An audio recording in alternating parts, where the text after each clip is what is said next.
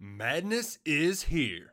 Say goodbye to busted brackets because FanDuel lets you bet on every game of the tournament. Whether you're betting on a big upset or a one seed, it's time to go dancing on America's #1 sportsbook. Right now, new customers get $200 in bonus bets if your first $5 bet wins on FanDuel. That's $200 to use on point spreads, money lines. You can even pick who's going to win it all. Just visit FanDuel.com/on3 and bet on college hoops until they cut down the nets. Must be 21 and older and present in select states. First online real money wager only. $10 first deposit required. Bonus issued as non-withdrawable bonus. Bets that expire 7 days after receipt. See terms at sportsbook.fanduel.com. FanDuel is offering online sports wagering in Kansas under an agreement with Kansas Star Casino LLC. Gambling problem? Call 1-800-GAMBLER or visit fanduel.com/RG in Colorado, Iowa, Michigan, New Jersey, Ohio, Pennsylvania, Illinois, Kentucky, Tennessee, Virginia, and Vermont. Call 1-800-NEXT-STEP or text NEXT-STEP to 53342 in Arizona, 1-888-789-7777 or visit ccpg.org/chat. In Connecticut, 1-800-9-WITH-IT. In Indiana, 1-800-522-4700 or visit ksgamblinghelp.com. In Kansas, 1-877-770-STOP in Louisiana. Visit mdgamblinghelp.org in Maryland. Visit 1-800-gambler.net in West Virginia or call 1-800-522-4700 in Wyoming. Hope is here. Visit gamblinghelplinema.org or call 800-327-5050 for 24/7 support in Massachusetts or call 1-877-8-HOPE NY or text Hope NY in New York. Is Mario Cristobal set to bring the Hurricanes back to prominence? It's been Miami for a while, right? I mean, since the school was started, to my understanding. But is it back to being the U? Mario Cristobal, the head coach of the Miami Hurricanes, about to join the show here in just a few short minutes. It's spring football, all right? It's on and popping already. Some scrimmages went down. Do we have a leader in the Ohio State quarterback battle? Is there a leader in the clubhouse in Columbus? I think we might have a temperature, if you will. No absolutes just yet, but a temperature for where that quarterback battle is headed. Also got info for you from Texas, from Auburn. We have a loaded show for you. We're so glad to have you a part of this. Welcome into the Hard Count, the People's Show. College football every single day. We're live twice a week right here on the On3 YouTube channel. Shout out to the podcast as always. Is Penn State a dark horse when it comes to the college football playoff? I believe FanDuel has them at like plus 2,000 odds, but I think there's more than what meets the eye with the Nittany Lions. We're going to break that one down in its entirety. Also, we gave you a list, I want to say right around a month ago, in terms of freshmen that are already on campus that you should know when it comes to the fall. I got some more freshmen we got to talk about from premier programs that are going to make an impact come the fall. Then at the end of this thing, you know how we do it. You can follow me on Twitter, on Instagram, at Jody Piquel. Put a question out. It's spring football time, and with spring football, with the new season, comes new concerns. So we opened it up for some college football therapy. What are you concerned about going into spring for your team? Got some really good answers to that question, so we're going to break down some of those answers and hopefully alleviate some of those concerns, and if we're bringing bad news, we'll handle it together. All right, we waste no more time. Spring intel. Like I said, spring football is on and popping across the country. A couple of major programs had some intense, if you will, spring practices, some scrimmages that went down. I want to break these down. We got scrimmages from Texas, Ohio State, Auburn, and just kind of break down the latest that we've heard across the country at those different schools. We'll start with Texas. Savion Red is a name we've heard a lot over on the Texas on 3 site, Inside Texas. Bobby Burton, Justin Wells, Joe Cook, they do a phenomenal job covering that program, and Savion Red is a guy that keeps on getting mentioned in terms of someone that's turning heads. Now, he was a wide receiver a season ago. He has since transitioned to the running back position. You look at him, it makes sense. He's right around 5'11", 6 foot, big body, 215 or so pounds. He just continues to draw praise every single practice for the way that he hits the hole hard, the way that he's going to be a guy for them this coming season out of the backfield with his receiver background. And this is important because if you know anything about Steve Sarkisian's offense, he runs that run-pass option, right? The run-pass option is only possible if you can do the first part of that equation. You don't get the pass option if you can't run the football. So having a guy that's going to step in, Bijan Robinson's gone, Roschon Johnson's gone. They're going to be a running back by committee kind of operation, I would imagine, this coming season. But Savion Red, to have good feedback to this point in the year, to this point in spring practice, I think is a good sign for the folks on the 40 acres. Now, another guy that made noise during the scrimmage, T'Vondre Sweat, big defensive lineman, just continues to impress. He made a play in the scrimmage where he actually intercepted a screen pass and took it back, got the whole place fired up, according to the good people at Inside Texas. This is important because for Texas, you know that they are continuing to try to make strides to just be an overall tougher football team. And Steve Sarkisian said as much. He said, we feel a lot more confident in our ability to now stop the run, having dudes like T'Vondre Sweat come back to the 40 acres and contribute to that approach and that mindset, that mentality. Tough teams play meaningful football games late in the year. I've said that ad nauseum on this show. Those of y'all that watch the show, you know that's one of my things. You got to be tough in the trenches to play meaningful games late in the year. Now, having guys like T'Vondre Sweat equips you to play tough in the trenches, if you catch my drift. Now, another thing that we've heard outside of, or coming out of camp more or less, A.D. Mitchell, receiver transferred from Georgia, is now running with the ones. Now, this is significant because previously he had been running with the twos. You say, A.D. Mitchell, wasn't that guy that caught the game winner against Ohio State to send Georgia to the Natty? Didn't he have that one-hander in the national title game against TCU, just made that DB look like a little boy? Yes, that's the exact same guy. But up until this point, the people in Austin had said, A.D. Mitchell, a lot of talent, just physically looks different than the other receivers, but he's had trouble holding on to the football in regards to a couple of drops. Uncharacteristic for A.D. Mitchell, to my understanding, but it sounds like that's behind him now. Again, running with the ones, running over Casey Kane. Now, the reason why I think this is important, think about all the weapons that Texas has offensively now. If A.D. Mitchell is up to par and up to what you would expect him to be from what he was at Georgia, then you got A.D. Mitchell, got Xavier Worthy, got Jatavian Sanders. Just more and more options in the pass game is going to make you dangerous. Pretty straightforward, right? The more guys that can get open for you, the less the defense can do to try and double team guys, because Xavier Worthy's going to draw a double team. I'm just telling you that right now. And if it's not Xavier Worthy, maybe it's Jatavian Sanders drawing a double team. Big body, like you can't double team all these guys. Somebody is going to get open. I haven't even talked about Isaiah Nayor, transfer from Wyoming a season ago. Guy that's about to absolutely pop off on the 40 acres. So far, so good for Texas. Again, only a few practices in, but this scrimmage was at the end of practice, so it wasn't like a full-on scrimmage day. A lot of encouraging things.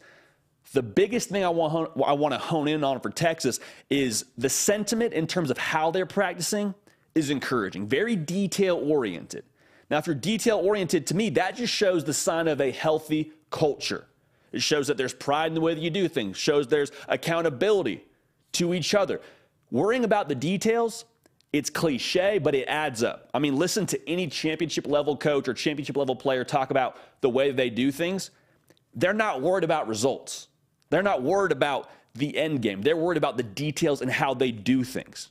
The results will come. The results will eventually get here. But for Texas, what do we talk about consistently with them over the years? Well, the culture's sour. Culture's trying to still get back to a place where they can be competitive.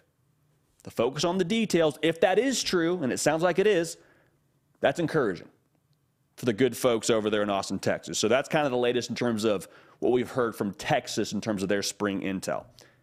Ohio State, they got their scrimmage on. Kyle McCord and Devin Brown are obviously the two leaders in the clubhouse for that QB1 job. The way that it goes, or the way that we were told it went at Letterman Row, the Ohio State on 3 side, Devin Brown and Kyle McCord both sort of started slow. They didn't have a bad day by any stretch of the imagination, but just kind of took a little bit to get going. Said by the second half of that scrimmage, Kyle McCord was balling. Had a deep touchdown pass to Jaden Ballard, had what would have been a touchdown run. They called him down at the 1 so they could practice some of their goal line sets. Kyle McCord going into spring, a lot of people would have told you around that program that he was the leader, at least in the clubhouse, based on his experience and what he's brought to the table over the course of a couple years there and his leadership. the fact that he had a good scrimmage and sort of put some of that to his resume. Like, your tape is your resume. That's the way it is in college football. Men lie, women lie, tape don't lie. You can have a reputation, you can have respect. That's all important. But until you do it between the white lines in a competitive setting, a scrimmage doesn't mean a whole lot. So for him to actually put something on tape this spring camp in a competitive setting just continues to bode well for the Kyle McCord for QB1 campaign. Now, Devin Brown, make it very, very clear. Devin Brown is absolutely going to still challenge for this job. This is not a done deal. The way that it feels, it's still Kyle McCord's job to lose. He's still the leader in the clubhouse, but Devin Brown, with as talented as he is going to be a problem the rest of this spring. He is not going to go quietly into that good night. Make it very, very clear. Make sure you're subscribed to the On3 YouTube channel. Okay, the hard count, we're live right now. We appreciate y'all rocking with us. Make sure you got it locked in. Also, follow me on Instagram, follow me on Twitter, @JDPakel. Some other guys that impressed, a lot of the young weapons, man, they're looking pretty good. Jelani Thurman in particular, a 4-star tight end. He's a freshman. He's 6'6", 253 pounds. The buzz out of Columbus is they haven't seen someone like him at the tight end position in a minute down there. Like, catch radius is just stupid. Had a touchdown catch that I guess would have essentially been like a screen pass. They called him down at the one, again, just so they could run a goal line play, but he would have scored in a competitive setting if it were an 11-on-11, game-like scenario. They're excited about him. They're excited about him. And again, this is just another guy that you would have to deal with Ohio State's offense. Think about all the weapons they're going to have. Marvin Harrison Jr., Emeka Egbuka, Julian Fleming should be a guy for you this year. If you add another big body in a Jelani Thurman, even though he's only a freshman, and Cade Stover's still tight end one, you would imagine, if you add a guy like Jelani Thurman to be another problem for the defense, it's going to be a long, long fall for everybody else in the Big Ten. It's going to be nice for whoever ends up being starting quarterback, too. So having a big target like Jelani Thurman, having him progress quickly, it sounds like, during spring camp, it's a good sign for the folks in Columbus. Now, the other thing that is probably the most encouraging in terms of intel for Ohio State fans, the improvement in the secondary. Now, it's not perfect. There were still some busted coverages. There was still a long touchdown pass, like I just said, that was completed against the defense. But they're encouraged with the frequency that they're getting pass breakups. Like Denzel Burke was an absolute stud his freshman year, was a little bit more of a rocky sophomore campaign. They're saying during spring football he's getting his hand on as many passes as he had during his freshman season. Like, they're really impressed with how he's progressed. A lot of just good things in terms of the secondary and the way that they are trending right now during the spring. And keep in mind, they have their hands full every single practice with that receiving core. Even if Emeka Egbuka is a little bit dinged up right now, even if Julian Fleming is dinged up right now, you still got to go toe-to-toe with some of the best recruits in the country, and a Carnell Tate and Marvin Harrison Jr. getting a couple reps in here and there. Like, you have your work cut out for you. So if iron sharpens iron, the secondary for Ohio State by the end of spring camp should be pretty sharp, but encouraged with how they're competing so far. Let's shift gears to the Auburn Tigers. A lot of really good notes from the good folks at Auburn Live. Justin Hokanson covering that better than anybody else in the industry. They've got some scrimmages underway. They've had 2 now. I'm going to talk about the quarterback room in just a second, but the transfers they brought in are making a whole lot of noise. Justin Rogers, transfer, I believe, is from Kentucky. Hugh Freeze is fired up about him. They are raving about him over at Auburn. Hugh Freeze went so far to say in a press conference that he believes he's going to demand a double team, which in the SEC, same thing I was saying about Tavondre Sweat at Texas, same thing is true at Auburn. You need to be able to play in the trenches. And last year, just quite frankly, it was not good enough. They were not tough enough in that category. Justin Rogers is going to kind of help bolster their efforts there and turn that ship around. Now, on the other side of the line of scrimmage, they brought in not 1, not 2, but 3 offensive linemen. I'm hearing they're all going to start. 3 new cats on the offensive line, just totally revamped that whole unit in terms of talent. So if you can run the football and you can protect the quarterback, that's going to obviously give you at least a good jumping off point. Because in the SEC, you look across the line of scrimmage, you got some dogs across from you, all right? You got to block a Harold Perkins week in and week out.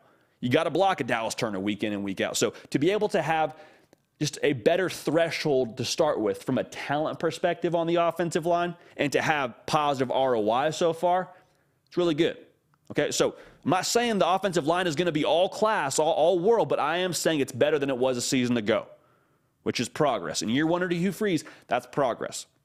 Now, Rivaldo Fairweather is a tight end transfer from FIU, and they are saying he has professional potential. It's about 6'4", 250 pounds. They're saying he's just running by everybody, which whoever plays quarterback, what has been a theme throughout the last couple of years at Auburn? Who's going to be the playmaker on the outside? Who's catching the football here? Camden Brown is a guy that fits the mold in terms of what you would want a wide receiver to look like. I mean, big, physical, 6'2", 6'3", can run. But Rivaldo Fairweather at tight end is going to be an option for them. Okay, so keep an eye on how he progresses in this new scheme, but they're very excited about him so far through spring camp. Also worth noting, like I said, Camden Brown, they're excited about him, caught a touchdown pass in the scrimmage. Now, moving to the running back room, it's no secret, man, Jarquez Hunter is going to be the guy, right? Like, he's your workhorse running back. But in the SEC, it's difficult to have one running back go wire to wire and be completely healthy. Now, of course, we hope Jarquez Hunter is able to stay healthy, but having some depth in that room is going to be very important. And they're very encouraged about Damari Alston. I mean, I was talking to Justin Hokanson, and he told me, he's like, I believe that Damari Alston can do everything that you're asking Jarquez Hunter to do offensively. So if you have Jarquez Hunter needs to get a breath after he's broke off a long run, you don't need to change your offensive scheme and say, Damari Alston's in the game. We can't call that, coach. Hey, coach, we got to change the approach here offensively. You can stay the same offensively, regardless of which running back is in there. Again, Jarquez Hunter is your runner, is your workhorse. He's going to be a guy. But Damari Alston, they don't feel like there's a tremendous drop-off with what they can do offensively when he comes into the game. Sturdy lower body, runs hard, gets downhill. It's a good thing. You got to be physical in the SEC. In the trenches, yes, but also at the running back position, in pass pro, getting downhill, running power, running inside zone. You need to be able to do that in the SEC, to have a physical edge about you, okay? And that's what Auburn is continuing to try and progress to do. Again, make sure you're subscribed to the On3 YouTube channel. Make sure you're following me on Twitter. Make sure you're following me on Instagram. Okay, so here's what everybody wants to know about. What's going on in the quarterback room, right? What's the temperature of the quarterback room? To be real, y'all, it's still too soon to tell. Okay, a couple of scrimmages under the belt. We still don't have a tremendous feel on this. For those that are just now tuning in, Holden Garner, TJ Finley, Robbie Ashford. The three dudes that are probably competing for that QB1 spot. Robbie Ashford was dinged up last year, looked really good at times, really good athlete, also looked really lackluster at times. I believe he was like 7 touchdowns to 7 interceptions. I think he also had somewhere around 7 touchdowns rushing. So a whole lot of 7s for Robbie Ashford. There's still very much so a ways to go, is what it sounds like. Hugh Freeze at the press conference said, I wish we were further along at the quarterback position. Listen, I'm going to translate that coach speak for you. That just means we're not where we need to be yet. Now, the good news is it's spring football. You're not going to be where you need to be to play game one. You don't have to play your schedule just yet. You know, we're not in the fall yet. What's going on right now to try and get a gauge for that quarterback room is you're still trying to install your offense. And so you're trying to, one, teach your entire unit what to do, while at the same time trying to figure out from a personnel standpoint what you can do. So it's kind of a two-sided coin there. And they're progressing slowly. Again, the receiver position is still a little bit of a question mark. Camden Brown's a guy they're excited about. They brought in some transfers, but there's not a whole lot of proven commodities in that room. So that paired with some question marks at the quarterback position is just a little bit fuzzy right now. It's probably the best way I could say it. Just a little bit fuzzy right now when it comes to Auburn football. Now, you know I wholeheartedly believe they will go into the portal and try and get somebody to, at worst, at depth, at best, compete for that QB1 spot. And the way that it's sounding, again, this is just my own feel on it. The way that it's sounding, according to Hugh Freeze, saying, I wish we were further along, and you're about halfway through spring football, that makes me feel more and more like they don't yet have their answer for QB1. Now, it might be in the room, but it also doesn't sound like they're against going in the portal and getting somebody to compete for that QB1 spot, is the temperature. So, again, Texas, Ohio State, Auburn, spring ball's on and popping. We're going to have more intel for you on Thursday's show. But that's the latest out of those respective programs. Okay, so spring football. I'm telling you, man, spring football. We love March Madness on this show. We do. We love spring football just a little bit more, though. All right? I'm just going to keep it a buck with y'all. And if you're watching this show, you're a junkie like us, so you probably fall somewhere close to what we just communicated to you. Now, we had Mario Cristobal, the head coach of the Miami Hurricanes, on this show. We're about to play the interview for you, but we talked about bringing the U back to prominence, how they were able to be so hot on the recruiting trail. We talked about NIL with Coach Cristobal because that's a hot topic around Miami. Any major market school, that's going to be a hot topic with what can you do in the NIL sphere. Without further ado, here's Coach Mario Cristobal. And we are now joined by the head coach of the Miami Hurricanes, Coach Mario Cristobal. Coach, you were telling us before, it's like 70s right now in Coral Gables, or you said 70s is freezing actually in Coral Gables. Is that right? Yeah, well, we're climbing to the 80s now. So those Chamber of Commerce days are over. We're getting back into, South Florida football weather. Glad to hear it. Sounds like that's probably ideal weather to be practicing in. First question, what have been some of your takeaways, a few practices in the spring ball? Well, I think the first thing is, with 23 newcomers and then just enhancing and elevating our cultural standards, what you see is elevated play in the trenches. That's number one. I think the schematic changes that we've made with the coordinator hires, that's allowed us to maximize our talent better. It's a much better fit. The quarterback play is certainly elevated. The play at wide receiver, both inside and outside, both because of scheme and because of some additions, is really elevated as well. And then, Lance Skidry defensively brings a scheme that has been, a top 5 scheme defensively in the country for a couple of years now. So we just feel like we fit better schematically now, and we're just working, just keeping our mouths shut, going to work, but certainly hard work in the weight room in the off season and talent acquisition is starting to look in a lot of places what it needs to look like at Miami. Yeah, Coach, you mentioned cultural adjustments and setting standards. What are some of those for you internally at Miami? Well, it's as simple as guys that like to work. Putting myself and our staff in an environment where maybe that hasn't been the standard for a while. It's like mixing oil and water. That's not going to work. This game is about working hard and being able to fight through adversity and also being a great teammate, being a great colleague.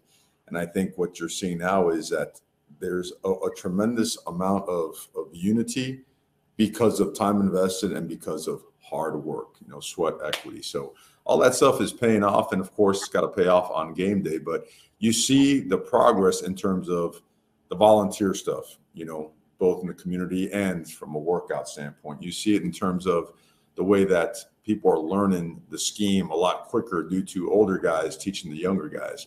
And you see a lot of the younger guys not being timid, right? These are high-level, highly blessed athletic guys that can flat out play. So that's a great combination when the competitive, nature of the team is high because guys want to get better. So we're progressing we're not where we need to be. Please don't get me wrong, but we're certainly progressing.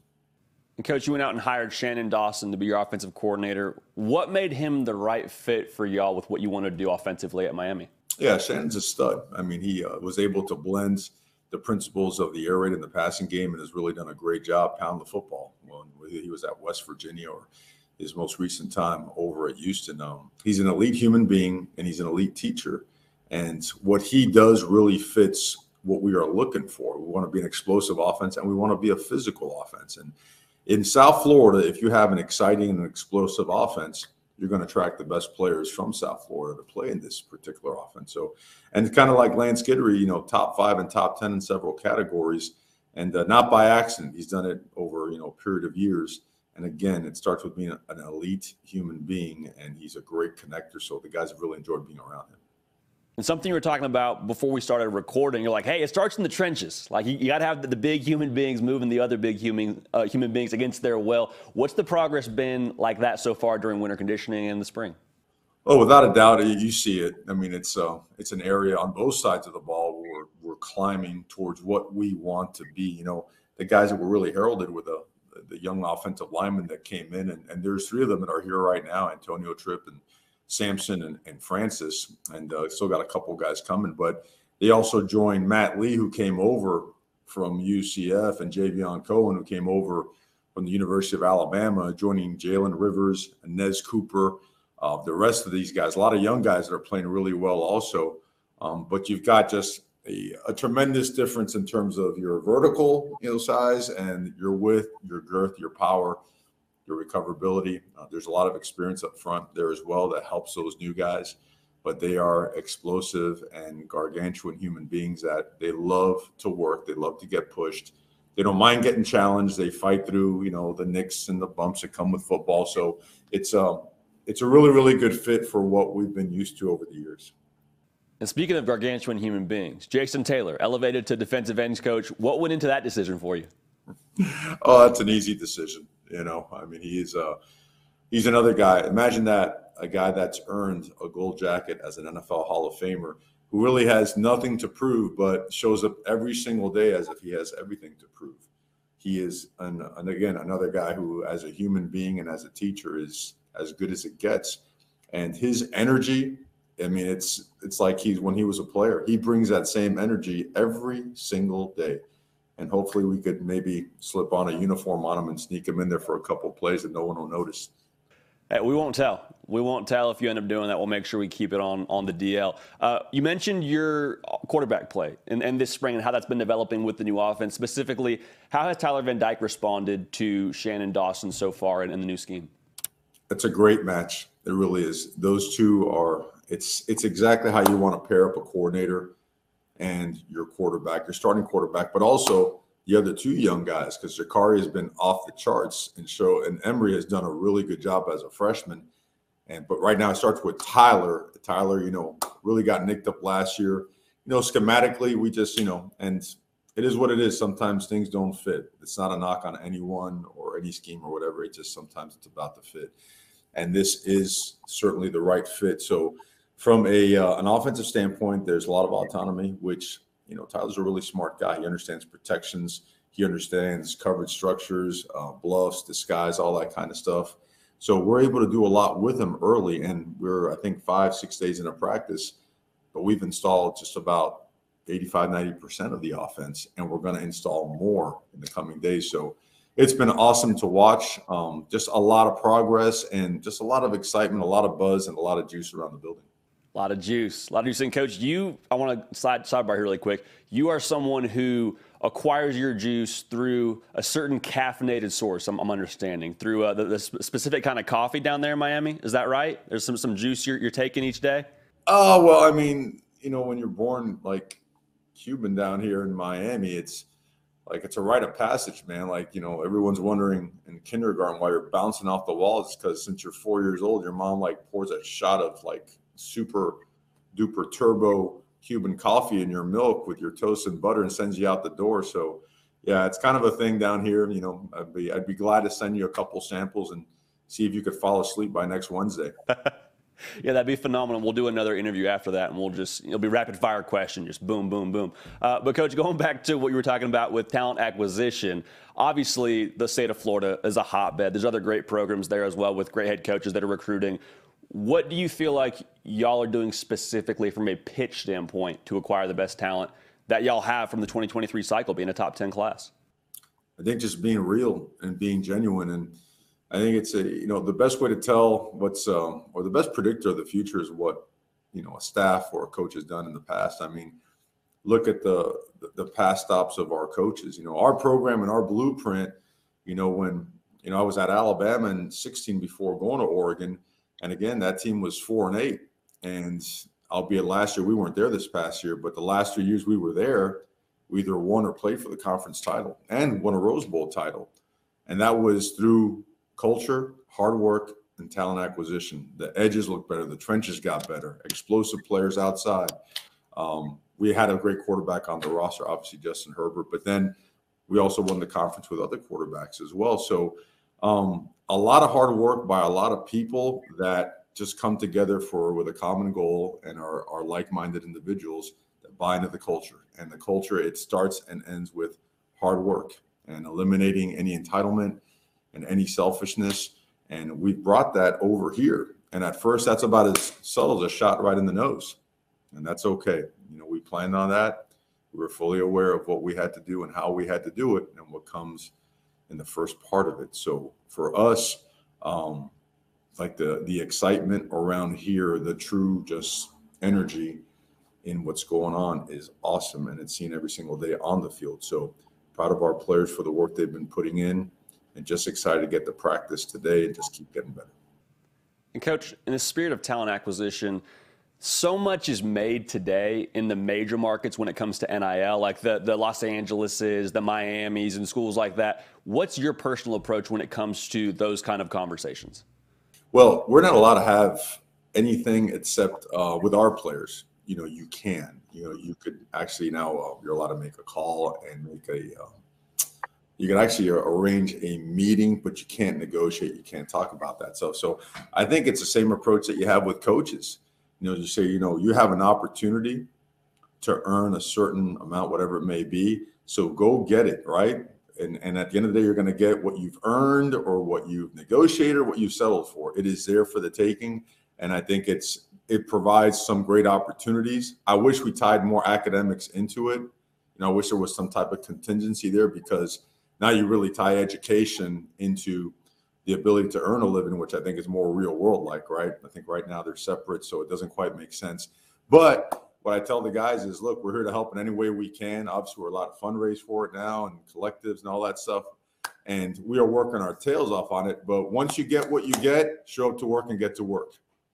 Okay. Absolutely. And that goes for the staff as well. You know what I mean, brother? It's like, hey, man, this is the workplace. You get what you earned or you settled for, you negotiated for. So once you get here, man, it is what it is. I can only do so much in terms of our staff, in terms of NIL. Coaches can't control it, but they certainly can support it. And we support it at a really high level. And it's been a difference maker for our program. Absolutely. Hard hat and lunch pail once you get it, though. Once you get to the building, it's time to work. I love that. Last question for you before we get you out of here. You're someone who obviously just gets what Miami is about. You understand not just Miami, but the U. What makes Miami so special in the landscape of college football? Well, I mean, what made Miami is, I always go back to telling people in high school why I chose Miami. And it wasn't because of the building or palm trees, and it wasn't because of the nice weather. It was, I was addicted to coming to practice and watching Michael Irvin and Benny Blades annihilate each other in practice, and Jerome Brown and Greg Riccozzi go at it nonstop, Alonzo Highsmith, Rod Carter. It was a culture that just, it pushed and worked to a level that they knew when they hopped on a bus or a plane on Friday, they were not going to be beat. I mean, they just loved competing. They loved practicing. They loved work. That's what made Miami. And if you look throughout the years, there was a strong contingent of local players, but it was also a very nationally recruited team in all kinds of different spots. Now you fast forward into modern day, now you have all kinds of things. Now we're building this unbelievable new facility. You have a private school education that is top tier in so many fields of study. You have an NIL program that is second to none, and you have the ability now to bring in all these coaches and rebuild it the right way and rebuild it to last. Miami shouldn't slip. Been gone for a long time, man, and the opportunity to come back and rebuild it along with all these other people the right way is something that, it's always been a tremendous goal and requires every ounce of my existence. And I'm all about it, man. I'm blessed to have the opportunity and looking forward to step by step and piece by piece working ourselves into being a prominent and eventually one of the best programs in the country. Well, Coach, we appreciate you making time. We're fired up to watch y'all bring the U back to where it's supposed to be and hoping to get to see y'all in person this fall. But have a great rest of the spring, and we'll talk to you again real soon. Come on down, man. The coffee's waiting for you, brother. Sounds good. Appreciate it, Coach. We appreciate Coach Cristobal joining us. Give us a little bit of his time as they are in the midst of spring football. A little bit of insider trading. Before we got rolling, we were talking about the assembling of the team and kind of how they're looking in the trenches. And that was something he talked about a lot during that conversation. But he told us, hey, I got to Oregon. We had Justin Herbert. That was crucial for us. We had the quarterback, but also we had two brothers. Last name Sewell. Penei Sewell, Noah Sewell. Linebacker, offensive lineman. Now we kind of have the same setup with the Mauigoas. A linebacker transferred from Washington State, then obviously Francis Mauigoa already running with the ones down there in Coral Gables. But again, Coach Cristobal bringing the juice as he always does. I'm going to give you a little preview right now for what we got cooked up for Thursday's show. Now, only y'all are going to hear this that are watching the live show. This is going to be clipped for anything else. If you're watching on, listening on podcast, you'll find out too. But we got Tennessee head coach Josh Heupel set to join the show on Thursday. Again, 10 a.m. Central, 11 a.m. Eastern. Make sure you're locked in. Don't want you to miss a minute of it. A lot going down on the hard count these days. So we appreciate y'all locking in with us. Nico Iamaleava is one of the big-time freshmen at Tennessee. I just talked about Francis Mauigoa, big-time freshman at Miami. There's a lot of big-time freshmen that are going to make an impact this fall. We got to have a conversation right now about some of those freshmen that you should know about. Okay, we gave you a list, I believe it was early March, so right around a month ago.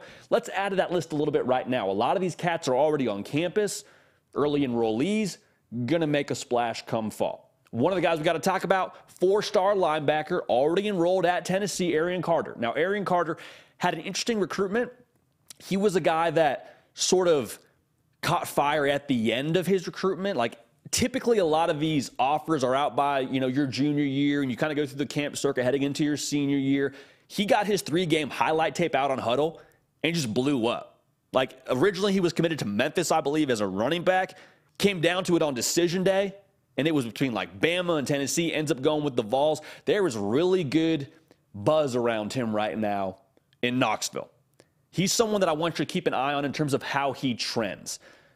Ridiculously athletic. He's got a ton of what you just can't coach. Like really fluid movements, that they're excited about the plays he's made already in practice. Go get the intel over there on VolQuest or Tennessee on 3 site. They talk a lot about what he's done in practice. One play he's made is he made an interception in one of his first spring practices. So he's making plays. The way that it sounds right now is he's going to play his freshman year as a rotational guy. But I'm telling you, the way that he trends is going to be very interesting to watch. With all of his God-given gifts, it would not surprise me in the slightest if he ends up playing significant time towards the end of Tennessee's season. That's the side of the ball, too, for Tennessee that we talk about a lot. Hey, the offense we know is going to be good. We know they're going to have guys that can make plays in Josh Heupel's offense. But if they can get it right on the defensive side, if they can be a force on that side of the football in the SEC, they're going to be a very complete team. Going to be a team we got to talk about with real college football playoff considerations. So that's not to overblow the significance of an Arian Carter, but I'm just saying, a very big-time get for Josh Heupel in the 2023 cycle, and a guy that will make an impact one way or another at linebacker for the Vols in the fall. Another guy we got to talk about, Cedric Baxter, running back at Texas. Now, that running back room, a little bit dinged up right now during the spring. Bijan Robinson, he's gone to the league. Roschon Johnson, gone to the league. Told you about Savion Red and the impact he's making already, but Cedric Baxter is an absolute man-child. Another early enrollee. He's a 5-star kid, number 1 running back in the 2023 class. Okay, so the dude can tote the rock. Thing that's encouraging to me, he is already adjusting well to the collegiate ranks. Like a lot of these kids, you get to college and you're supposed to still be a senior, you're supposed to be going to prom, and it takes a while to kind of figure out what college life is like. I got to go to class, and I also have to go to practice, and I got to balance what being a big-time college football player is like, and also I got to make sure I'm in my business class. Cedric Baxter, while the sample size is small, 4.0 GPA, practicing the right way, carrying himself like a pro. Also, one thing we love about him, Charles Power, knocked his evaluation out of the park. It sounds like he has really fluid movements when it comes to running routes, very natural pass catcher. What do we say? Earlier in this show, earlier in the live show, they're going to ask that of the running back at Texas. How many times do we see Bijan Robinson split out in the slot and go run a post route? I'm not saying they're going to ask that every single game, but I'm saying having that in the arsenal at Texas is crucial to the offense, okay? Having depth at the running back position as well is just something you need in college football. Cedric Baxter, a guy that I fully expect to contribute, very physically developed, around 6'1", 210 pounds. Like I said, absolute man-child. He's going to play on the 40 acres this year. Ain't no red shirt in him, all right? Once it really clicks with him with the playbook and being able to read zone schemes at the collegiate level and adjusting to the speed of the game, it's going to be a problem, okay? It's going to be a problem on the 40 acres, I guarantee it. Make sure you're subscribed. Make sure you're following on Twitter and Instagram at Judy Piquel. Appreciate y'all. Now, Peyton Bowen. I told you about Adepoju Adeboare last time at Oklahoma. Peyton Bowen, another freshman, 5-star kid. He's a safety at Oklahoma. He's just going to be someone who brings too much to the table to leave off the field. Like he's one of those guys that Charles Power, director of scouting and rankings here, said he might have been one of the best kick returners in the class. He played against really good competition in Texas at Denton Guyer. He's a guy that will make your football team better. It doesn't matter how he does it, right? Like whether he's returning kicks, whether he's playing safety, the opportunity cost of not playing Peyton Bowen is a net negative, right? Like he's a guy that just has to be playing. Already enrolled, like I said, so he's able to kind of learn the defense. Now, he's a guy that I fully believe once he learns that defense, once he's comfortable schematically, that's when the instincts take over, man. That's when the autopilot kicks in, and Peyton Bowen, with the special qualities he has instinctually, then they get to cut loose. Then they get to show you why he was a 5-star. Okay, so remember, the defensive side of the ball for Oklahoma a season ago was not good enough. Was not good enough. Was not up to par, not up to the standards that Brent Venables has in Norman. So what does that mean? It means you got to mesh schematically, but it also means you need to take a look at your personnel. You need to get better personnel. Peyton Bowen, a part of that better personnel they're adding to that locker room at Oklahoma. So he's a guy that I fully expect, whether it's early in the year, whether it's late in the year, he will be a name that you need to know. 100% believe that. Andy Jean, 6'1", 195-pound, 4-star wide receiver out of Florida. Pay attention to frequency on the message boards and the different websites that you follow when it comes to spring practice. Over at Gators Online, the frequency that Andy Jean gets mentioned is notable.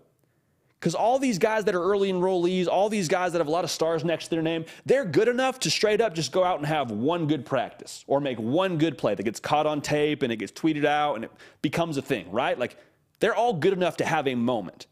But when your name gets brought up practice after practice, hey, Andy Jean made another play today. Hey, Andy Jean looked good in 11 on 11. Hey, Andy Jean did this during practice. That's a trend, okay? You start stacking days. And when you stack days, you typically put yourself in contention for some very real playing time. Nick De La Torre over there at Gators Online, he thinks Andy Jean's a young Van Jefferson. Okay, so that's very, very high praise for him. And think about what this means at Florida if Andy Jean is a player for you, if he is able to be a weapon on the outside. How often have we talked about what they have in that running back room with Trevor Etienne and Montrell Johnson? If they have something to offset that in the pass game and keep defenses off balance, that would be enormous. That would allow them to fight different styles offensively. Okay, and I'm looking at this wide receiver room for Florida too. There's no real locked-in wide receiver depth chart outside of Ricky Pearsall. People in that building at Florida said they would not be surprised in the slightest if Andy Jean ends up winning a starting job. So again, frequency, how often you're hearing about Andy Jean, it means something. Having a really good spring camp right now for Florida. Expect that to carry over into the fall. How much? We'll keep an eye on, but Andy Jean, a guy that is stacking good days in Gainesville. Another wide receiver we got to talk about, Carnell Tate at Ohio State. 33-inch arms, really great catch radius, top 10 wide receiver in the 2023 cycle. A lot of good wide receivers at Ohio State, right? Carnell Tate is shining right now. And after the first scrimmage in Columbus, already lost his black stripe on his helmet. Now, those of you that aren't familiar with what a black stripe is, allow me to illuminate you. The black stripe is on the Ohio State Buckeye helmet, covering up the scarlet stripe. And once you get that stripe ripped off, the black stripe that is, that's when you officially become a member of the team, more or less, right? Like that's when you're kind of accepted into the brotherhood that is Ohio State football. And how you get your black stripe ripped off, there's a lot of different verbiage around it, commitment to the team, work ethic, like doing things the right way. I would also say unofficially, you got to ball. Like you got to make some plays and you got to be a guy between the white lines. Carnell Tate lost his black stripe on March 26th. Now, Marvin Harrison Jr. didn't lose his black stripe until early April when he was a freshman. I'm not saying Carnell Tate's Marvin Harrison Jr. now, okay? Marvin Harrison Jr. is a one of one. But to have such positive reviews about Carnell Tate this early on, another early enrollee, that's a good sign for the Buckeyes. And to have yet another weapon that can, again, at worst, add depth, at best, contribute for you on the field, that's a scary sight. It's a scary sight for the rest of the Big Ten, and whoever ends up playing quarterback for Ohio State will be better because of what Carnell Tate brings to the table. I don't expect Carnell Tate to be a guy that gets 100 catches or, lights up the stat sheet because of all the other ballers that are in that room. But situationally, you want to double Marvin Harrison Jr.? You want to put a safety over Emeka Egbuka? Cornell Tate gets open, man. I'm just saying. Another guy you have to worry about whenever you try to match up with Ohio State defensively. So Arian Carter, linebacker Tennessee, Cedric Baxter, a running back in the mix at Texas, Peyton Bowen, special player at safety, could also return kicks. He's going to help Oklahoma this season. I promise you. Andy Jean, receiver at Florida, continuing to stack good days. Cornell Tate already lost his black stripe. These young ballers will be names that everybody knows in the fall. We're talking about it right now, you and I. So we appreciate y'all for locking in with us in that regard. And if you're watching this show, man, you're a junkie. So we thank you for that. We thank you for that. I'll leave it at that. Let's move on here and talk about a team that I don't know enough people are talking about right now. That's the Penn State Nittany Lions. Currently, they are right around, depending on what book you look at, plus 2,000 odds to win the national title. I'm telling you, I think Penn State's a dark horse. I think Penn State is a sleeping giant in the college football landscape. And it all hinges for me on a one Drew Aller. 5-star kid, more likely than not, going to be the starting quarterback in state college. And what do you feel like held you back the last couple of years, if you're a Penn State fan? Let's even zoom in a little bit more. What held you back last year? What kept you from accomplishing what you wanted to accomplish and winning the Big Ten and making the college football playoff? I think a lot of people would tell you it was Sean Clifford. And that's not to dunk on Sean Clifford. I think Sean Clifford will go down as a legend at State College, and he should. Gave so much to that program, did so much as a leader, Rose Bowl champion. Like there's not a lot that you can say that's super negative about Sean Clifford. But you look at the 2 losses they had in 2022. You look at his stat line. Against Ohio State, threw 3 touchdowns, definitely kept him in it, but also threw 3 interceptions that proved to be costly. Against Michigan, was 7 for 19, 120 yards, no touchdowns, no interceptions. Okay, so not great. What I'm curious to see is, what does Drew Aller bring to the table? How much better are you if you just get consistent to maybe great quarterback play a season ago? Do you end up splitting that? Do you end up maybe beating Ohio State? Because remember, they had Ohio State on the ropes now. Before JT Tuimoloau just absolutely went gangbusters and went crazy in that game and had like a historic stat line, they had them on the ropes. Penn State did. I'm just curious, how much better are you if Drew Aller is a version of what we believe he could be? I think it's worth talking about because the talent is there. I've said this before. Sean Clifford, again, I can't say enough good things about him. But strictly off of what God gave these dudes, Drew Aller has more juice than a Sean Clifford. Now, does he put that into practice? Is he able to adjust to the speed of the game? Is he able to adjust to being the guy at a school like Penn State? Like, we'll see. But I'm just saying, what you have under the hood at quarterback now, I think it's a different model. The vehicle itself at Penn State, in terms of what you have around Drew Aller, is good enough to get it done, man. I'll just leave it at that. It's good enough to get it done. Actually, I won't leave it at that. Let's talk about that. Make sure you're subscribed to this channel. Make sure you follow me on Twitter and Instagram. We appreciate y'all for that. Okay, offensively, you got 2 workhorses. Like Nick Singleton this coming season could very easily prove to be the best running back in the country. Had over 1,000 yards last year, double-digit touchdowns. And who's next to him in the backfield? Katron Allen. Combined, they had over 2,000 yards together, 20-plus touchdowns. Like, they're going to be able to run the football. You bring back 6 different dudes that have experience on the offensive line, one of which being Cornell grad Hunter Norzad. Shout out Hunter. He's going to be a guy for in the offensive line. They're going to have enough in the trenches to run the football. Now, defensively, they bring back 7 cats, guys with experience, guys that have played in this league. There's not going to be a whole lot of deer in the headlights for this team this coming year. And remember, this wasn't a team that underachieved. They went 10-2 and won the Rose Bowl. Okay, so they got some juice. This is a team that has been in battle before, outside of the quarterback position. I'll say it again. If Drew Aller is any kind of version of what we expect he could be, again, a 5-star guy, one of the top quarterbacks in the country, how good is Penn State this year? They've got a lot built out around him. Outside of the quarterback position, there will not be any deer in the headlights. There will not be any new sort of adjustment period for this roster. A lot of guys that have played a lot of meaningful snaps and done a lot of good things on this team. Abdul Carter, I'll say it right now, he's a linebacker, wears number 11 at Penn State. Y'all that know ball, you don't give out 11 as a linebacker at Penn State unless you can play. He will be first team All Big Ten this coming season, barring something wildly unforeseen. Period. Mic drop. The end. End of story. Abdul Carter will absolutely take the Big Ten by the throat this year and have an incredible 2023. And that's not even a bold prediction. Like, that's just a fact. He was second team All Big Ten a season ago as a true freshman. Charles Power knocked his eval out of the park. We were much higher on him than anybody else in the industry. He is a dude, and he is going to make big-time plays this coming year. Yet again, as you saw, he did in 2022. Now, here is the sort of million-dollar question around Penn State.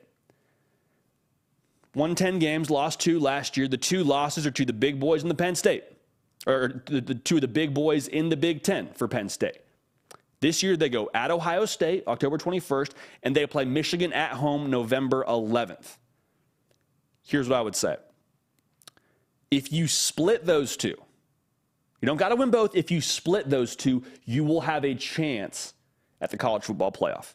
You win both, you're in the dance, right? Like, I don't think that's a discussion. That's just common sense. I think the Big Ten is good enough to where losing one of those games would not sink your chances, but you have to at the very least, split them. Okay? And make no mistake, Penn State is built from a personnel standpoint, from a coaching staff standpoint, with Manny Diaz calling the defense, James Franklin running the entire operation, what they have coming back. They are good enough from a personnel standpoint to do that. So it's not a matter anymore of, does Penn State have enough on the roster to get it done? Yes, I'm telling you they do. They very much do. And Penn State fans, you know what I'm talking about. Everything they need to succeed is under the hood. Okay? So we'll leave it at that. But Penn State, I fully believe, is absolutely a college football playoff dark horse in 2023. That might be a segment we have to do on Thursday's show, honestly. Talk about some dark horses across the country. There's a lot of them now. A lot of teams that I think are primed to make a run at it. It's not going to be a typical year where we can kind of just pencil in the 2 or 3 teams of the college football playoff and we'll kind of know, we'll play out the rest of the year. First of all, it's never been that way. Second of all, this year will be no exception. All right? Now, we posed a question on my Twitter page, and I said, what are some of your concerns around spring football? Because with the new year comes new concerns. It's just kind of the way it is, all right? Got some really good responses from y'all. To read them off now, the keeper of the queue, heavy lifter extraordinaire, Nick Brake. Nick, how we doing, big dog? What's up, JD? How we doing, man? What's going on? Besides getting a little cut off by my graphic I made, I'm doing great. Okay. So you asked, it's on the screen right now, what's your biggest concern for your college football team heading into spring ball? The first one I've got for us is from Dustin Hoffman. I don't believe it's Dustin Hoffman from Rain Man, but it is a Dustin Hoffman saying the line of scrimmage for Nebraska, JD. But we haven't confirmed it's not Dustin Hoffman from Rain Man. It could be. It could be Rain Man himself. So verdict's still out. We don't know. Fair enough. Honestly, a very fair concern. And if it makes you feel any better, Dustin, Nebraska internally feels the exact same way. How do I know that? Because they brought in Matt Rule. And Matt Rule is a guy that specializes in the line of scrimmage. Trev Albert said as much when they started this whole coaching search. We need someone that's going to make Nebraska a tougher team in the trenches. I'm paraphrasing, but that's what he said. And so for Nebraska, in a conference like the Big Ten, where you play the Michigans, you play the Penn States, teams that are going to run the football, you need to be able to bring that to the table. Now, the good news is they've done some work via the portal, and I think they'll be better from a personnel standpoint. I also think Matt Rule, just from a culture and an edge standpoint, is going to bring more to the table there. So it may not be a quick fix in year one, but I'll just say this, you're taking the proper strides to fix your concerns in the trenches at Nebraska. So a very fair concern to have, Dustin, but keep an eye on that. You may not see a finished product this year, but I think you're going to see something closer to what you would like to see. I think it'll be improved from a season ago. Mm-hmm. How's that? Well done, How's JD. that? Well done. Good question, next question Dustin. about Auburn. Love This his is from at Colton Zoltan, that TJ Finley will be the starter by the time fall comes around. That's his concern. Okay. You don't mess with the Zoltan. Is that right? That's the movie that you like, Nick. This is a fair concern by nature of the way that spring has progressed so far, because the narrative going into spring football was TJ Finley will kind of hang around. Now, he graduates at the end of the year, at the end of the school year, that is, and will have every opportunity to then seek greener pastures if he's not the guy. Now, the concern, I think the concern is fair, nobody within the quarterback room has really taken this job by the throat just yet. Holden Geriner sounds like has had some progress. Robbie Ashford, I mean, we saw what he did a season ago. Really good athlete, but still leaves some concern on the table for him at the quarterback position. And Hugh Freeze said as much. We're not as far along as we would like to be, as we need to be probably, in the quarterback room. And some of that's learning a new system. I think some of that, too, is just personnel that you have in-house. I would say this, Sultan. The encouraging thing for me, if this is my concern, is Auburn already took a pretty hard look at the portal, right? Like there was a sentiment out there that they were going to land a Grayson McCall from Coastal Carolina. Obviously, that didn't work out. But the notion that I would say is they are still unhappy personnel standpoint, from my vantage point, of what they have in that room. So TJ Finley, if he ends up being the guy, it won't be because Auburn didn't at least try to bring somebody else in. And I would say this, if he wins the job, Hugh Freeze, quarterback whisperer, Philip Montgomery, quarterback whisperer, I think they'll be able to get maybe a little bit more out of TJ Finley. And I also think it means that TJ Finley won the job outright. So if TJ Finley's playing in games, it means that whatever's going on behind him on that depth chart was not good in spring football. So fair concern. I wouldn't say I think that's going to happen, but I think it's a fair concern to have right now. Keep a very close eye on what they do in this second portal window. That should be very telling for Auburn. But yep. Colton Zoltan, man, appreciate you. Don't mess with Zoltan. Is it the Zoltan in big, or is it Zoltar? I think it's Zoltar. Okay. Yes. What are you referring to? Don't mess with the Zohan. Is that Adam Sandler? That is Adam Sandler. Yeah. And you call my dog Zohan quite often. Yeah, too, that is true. Yeah. Subpar movie, but it's a very subpar movie. That's why it made me think, like, what do you even? Subpar movie, subpar joke. Yeah, above absolutely. par show, above par producer. Thank you. I appreciate that. You ended that one well. Your last question, what's your biggest concern? The answer is from Andre at Muse1116, Jimbo Petrino and the A&M offense. Yeah, Muse from the 6 here. So this is a fair concern to have because you got Jimbo Fisher. Let's just be real. He was pretty prickly about answering questions about handing the offense over to Bobby Petrino. Jimbo's prickly as a whole when it comes to handling the media, but there was something specific about this that makes you feel a little bit uneasy. The concern you would have is that you have two sets of hands on the wheel trying to turn different directions. And when you're trying to turn different directions with two hands on the wheel, usually you just don't end up going anywhere. You kind of just swerve around the road and things go bad. Maybe you hit something, like not a good recipe. So I think this is a fair concern to have. The thing I would say that's encouraging is there may not be a ton of free will here for Coach Fisher, right? I think they brought Bobby Petrino in for a reason. It's because the offense was struggling mightily a season ago, and it was underperforming in relation to the personnel they have. I don't believe the personnel is reflective of what they did on the field last year. I think a lot of it has to do with the schematics. So with that being said, I would hold out hope. I think Bobby Petrino, if he gets the sticks to the offense, could do some good things, but that concern is fair. If you want to keep tugging on the wheel, I'm trying to go left, you're trying to go right, guess what? We're going to kind of swerve around the road, hit something. It's a bad deal for everybody. But appreciate it, Andre. Again, Muse from the 6, bringing the heat as always. Mm-hmm. Good stuff, Nick. Yeah, well, JD, before we go, Shane Keena says their biggest concern for spring ball continues to be FSU's offensive line. Okay. Said it'll be better than it has been. But, JD, before we go, you like talking about the Seminoles. What do you think about their line? Yeah, we'll actually on the Noles some love on here. Concern about the offensive line. I think that's fair. I would say the encouraging thing for me is Alex Atkins is still the OC there. And so the reason why that's important is because he also coaches the offensive line. And when your offensive coordinator is also your offensive line coach, it's a little bit unorthodox. Not a lot of programs across the country do it.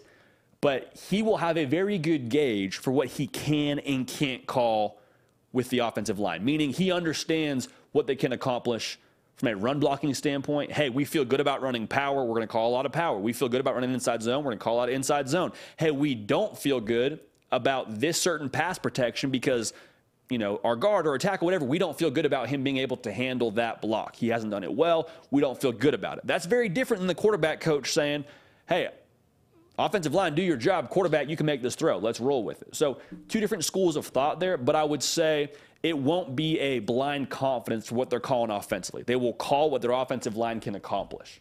Does that make sense, Nick? So I think that should be encouraging for our good friend Shane as it pertains to the Florida State offensive line. Absolutely. Yeah. Thanks, JD. Thanks, Shane, and everyone for commenting and for voting on our poll. By the way, JD, Miami in 2023, the consensus says they will have a winning record, no ACC championship appearance, no losing record, obviously, and no college football playoff appearance. So that's what we got. Okay, that's fair. Nick, appreciate you putting that poll out for the people, man. Nick, we'll see you Thursday. I'll see you Thursday. We'll see Heupel Thursday, too. We'll see Josh Heupel on Thursday. Y'all, if you missed it, again, we're not going to clip this. This isn't going to be out there on social media until a little bit closer to that live show. We'll promote it. Don't get me twisted, but this is just between us right now. So if you're listening on the podcast, shout out to y'all. If you're watching on YouTube, shout out to y'all. This is our little secret. Josh Heupel, head coach of Tennessee, about to join the show this coming Thursday. So get fired up for that. Y'all, like the video on your way out. Just helps us do more of what you want to see. So we appreciate that for y'all. Thank y'all for tuning in live.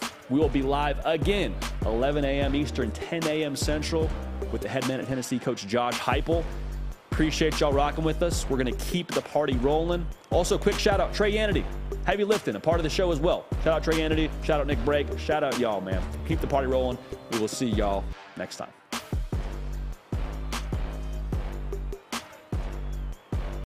Madness is here.